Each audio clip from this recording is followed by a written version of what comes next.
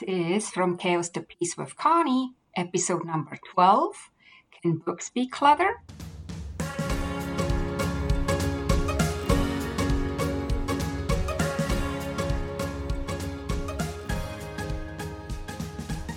Welcome back, everyone. How are you doing? This is episode number 12 of the From Chaos to Peace podcast, where you learn how a few minutes a day keeps the chaos away. Thank you so much for allowing me back into your ears. Before we get into today's topic of decluttering books, I wanted to quickly make an exciting announcement. Next week, I will have my very first guest on the podcast. I'm planning to mix things up a little bit and mix in some conversations around clutter with other people and possibly experts. So make sure you download next week's episode as well. It's going to be a good one. Okay, back to this week's topic. Last week on April 23rd was World Book Day, an annual event which takes place every year on April 23rd and in most places around the world. So I thought that would be a good reason to discuss the question, can books be clutter? And if yes, how do we declutter books then? I do know and can understand that for some people, the thought of books being clutter is a hard one or even unthinkable. The only thing I ask you to do is keep an open mind. And as usual, I will never tell you to get rid of anything. It's totally up to you and what you define as clutter and what is out of the question of being called clutter. I remember during one of our decluttering challenges that Vicky and I are hosting every February since 2018, we almost had arguments on the post whether or not books can be clutter. But so, like I said, keep an open mind. I will not tell you to get rid of your books if you don't want to.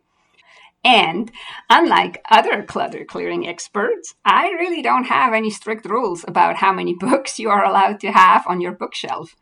I do agree with Cicero, a Roman statesman, speaker, and writer. And he said, a room without books is like a body without a soul. Isn't that beautiful? A room without books is like a body without a soul. And I totally agree. There is something special and magical about books. And also, books can be mentors, books can be teachers, books can be coaches, books can be guides, and books can even be friends.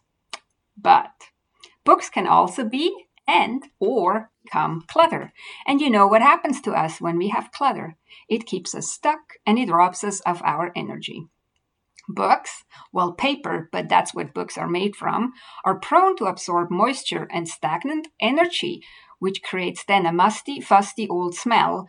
If you ever have been to a library, you know what I'm talking about. The energy is heavy and the air seems dense. That's fine at the library. We expect it there. But having a heavy, stagnant energy in our home is a different story. When I think back, I always was an avid reader, and my parents had to give me ultimatums on when to turn off the light in the evening. If not, I probably would have even read past midnight every night. Once a book really grabbed my attention, I couldn't stop reading. When we went on vacation, at least half of my suitcase was filled with books to read. If you think now that I have a huge library full of books in my house, you are mistaken. As much as I was constantly reading books, I usually didn't own them. Also because I had not a lot of pocket money to be able to spend it on books, so I just got them from the library. I was always okay with that because most of the time, and to this day actually, once I've read a book, it isn't really interesting to me anymore.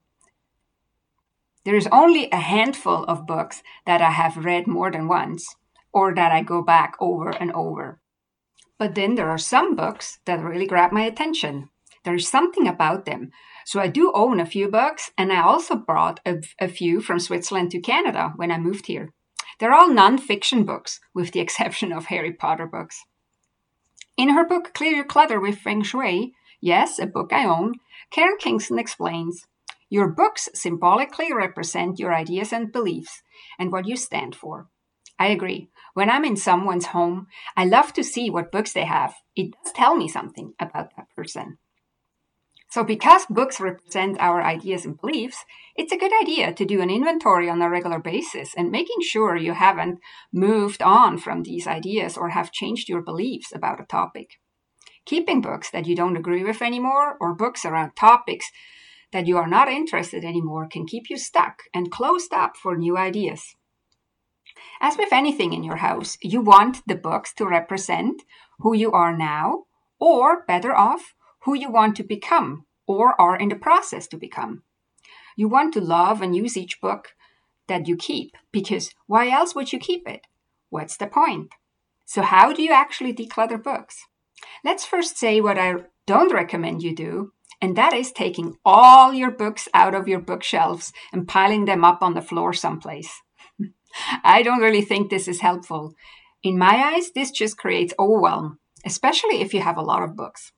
Besides, the stagnant energy and dust around all these books will exhaust you before you really start to declutter anything. Decluttering done in smaller, manageable chunks doesn't drain you. It actually energizes you. And before I give you my suggestions on how to declutter books, I would like to say, be mindful of the dust that you will whirl up. These books most likely have collected a lot of dust. Staying hydrated is important too, so have a glass or bottle of water with you when you're decluttering. And also honor your emotions. Your sentimental attachments to your books is not something to feel ashamed of or sad about. Okay, and so now to the practical steps, how I suggest that you declutter books. As a first step, prepare a home for 2 kinds of books. And to do that, you clear out 2 shelves on one of your bookshelves. You may have to take down all the books that are on that shelf right now if your bookshelf is completely packed. Then you do so. Take down these books so you have 2 empty shelves. The first shelf is for your favorite books, the ones you absolutely adore, read or refer to often, and that feel like friends to you, and you would never let go, no matter what. The second shelf is for books to read. You know, all those books that you bought someday and put them in your bookshelf, but you never actually read them. And by the way, wash down both shelves with soap and water and keep a barely damp cloth or dust mitten handy to dust off the books that you plan to put back onto these shelves. Okay, now that you have these 2 empty shelves ready, we can start to declutter. Step 2 is breaking it down into smaller, manageable chunks. Remember my episode number 4, where I talk about my 3 key principles. And if you haven't listened to that episode, I highly suggest you do. So, my first key principle is break it down into smaller, manageable chunks. With books, we can do this 2 ways. First way is you can set a timer like 5, 10, or 15 minutes at a time and go through as many books until the timer goes off. The second way how you can do that is you can decide an amount of books you want to go through at the time. You could say, okay, I will decide on 10 books or 20 books. And then you stop after you're done with that amount of books. Whichever option you're taking doesn't really matter. Play with it. Figure out what works better for you. Does it work better to just set a timer and wait until the timer goes off and declutter as many books as you can in that time? Or do you want to decide on an amount of books and then just work on that amount of books until you're done? Try it out. It's up to you. So I suggest you start with the stack of books that you have on your floor now after cleaning off these 2 shelves for the favorite books and the to-read books. So pick up the first book from that pile on the floor. And to decide whether you want to let go or keep a book, you can ask yourself the following questions. First question, is this one of my most favorite books? If yes, then you put it on the shelf for favorite books and move to the next book. If it's not, then you can ask yourself, did I read it already? If no, then guess what? It has to go on a shelf for to read. And then you move to the next book. But if it's not one of your favorite books, but it is a book that you have read already, you ask yourself the third question. Is it a nonfiction book or a fiction book? If it's a nonfiction book, you ask yourself, is the content still valid or is it maybe out of date? Have I adopted the concepts of this book into my life? And if so, do I really still need the book? Depending on the answer, the book goes on the pile of books to let go, or another pile, books to keep. For now, you might have to keep those books to keep still on the floor because there is no room on your bookshelf yet for them, but that will change soon. If it is a fiction book, you ask yourself, when did I read it last? How likely am I going to read it again? Wouldn't I rather read something new, maybe? Depending on your answer, this book goes on the pile of books to let go or the pile of books to keep. Once you are through the books that are on the floor, you might have a few books on your shelf of your favorite books. You might have a few books on the shelf to read, and you have two piles on the ground, one for books to let go and one for books to keep. Now you can continue on shelf by shelf, always making sure you do only a few minutes a day or only a few books at a time, so that you don't overwhelm yourself and don't exhaust yourself. And once you have more room in your bookshelf again, you can start putting the books from the pile to keep that you have on the ground back into your bookshelf. I wouldn't worry about sorting them yet. I would just put them back in so you know the books that are in the bookshelf are the ones that you want to keep, and the ones on the ground are the ones that you want to get rid of. But make sure you always know how far you already decluttered your bookshelf. All this decluttering will definitely lighten the energy in your home. And of course, now comes the question where to go with the books that you want to let go. In quote-unquote normal times, this is what I would suggest. You can donate them to a local library.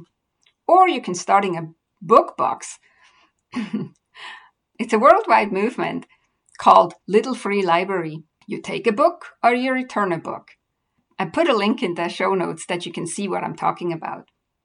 You can also give or sell the books to a used bookstore, or you can take a photo of the pile of books from the side so you can see all the titles and authors, and then post it on Facebook or ask your friends whether they want one or some of these books. In the current times, because while I'm recording this, we're still in the middle of the coronavirus crisis, you might have to store these books for a while in your home before you can get rid of them or get them out of your house. Don't let that stop you from decluttering. Now I want to give you quickly 2 bonus tips regarding the books that you decided to keep. The first bonus tip is for the shelf with your to-read books. Come up with a rule of thumb, for example, like if I haven't read the book in 6 months, I probably won't never read it. You could also put sticky notes on each book that you put on that shelf with the date of when it has to be read, like an expiry date. Another option is to write them down on an ongoing list with the date when you put that book on the to-read shelf and when it has to be read. Then go through the list monthly and declutter all the books that are quote-unquote expired. You might discover that you truly have no desire to read them, so why keep them?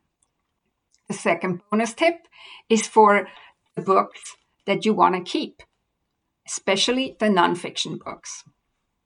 Once you decluttered your whole bookshelf, you might find that when organizing your nonfiction books by topic, you have overlaps in some subjects.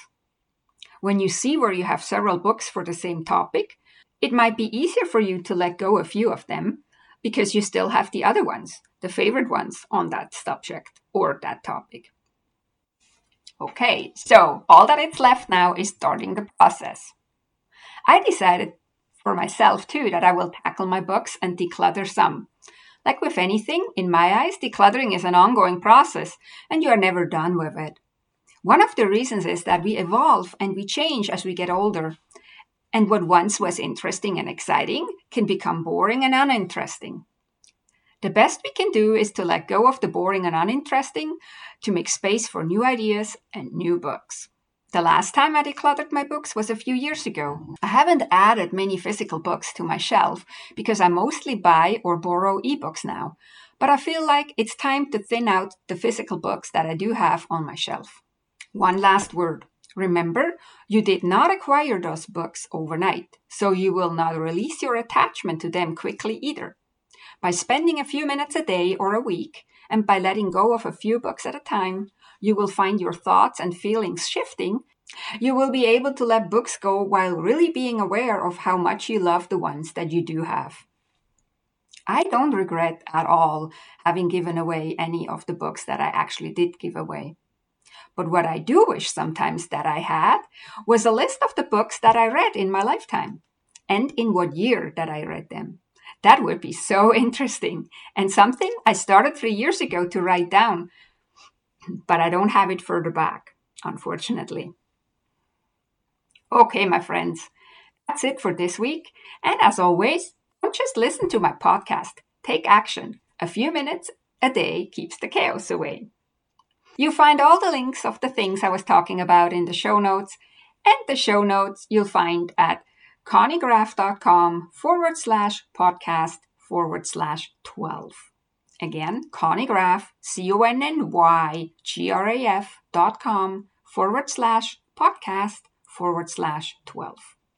Thank you for joining me on the podcast and listening all the way to the end. If you found value in what I was talking about, please share it with your family and friends. If you found value in it, they will too. Thank you. Have a beautiful and amazing week, and please subscribe so you never miss an episode. And remember, the next week's episode will be the very first interview. Very exciting, so don't miss it. See you next time. Take good care and be safe.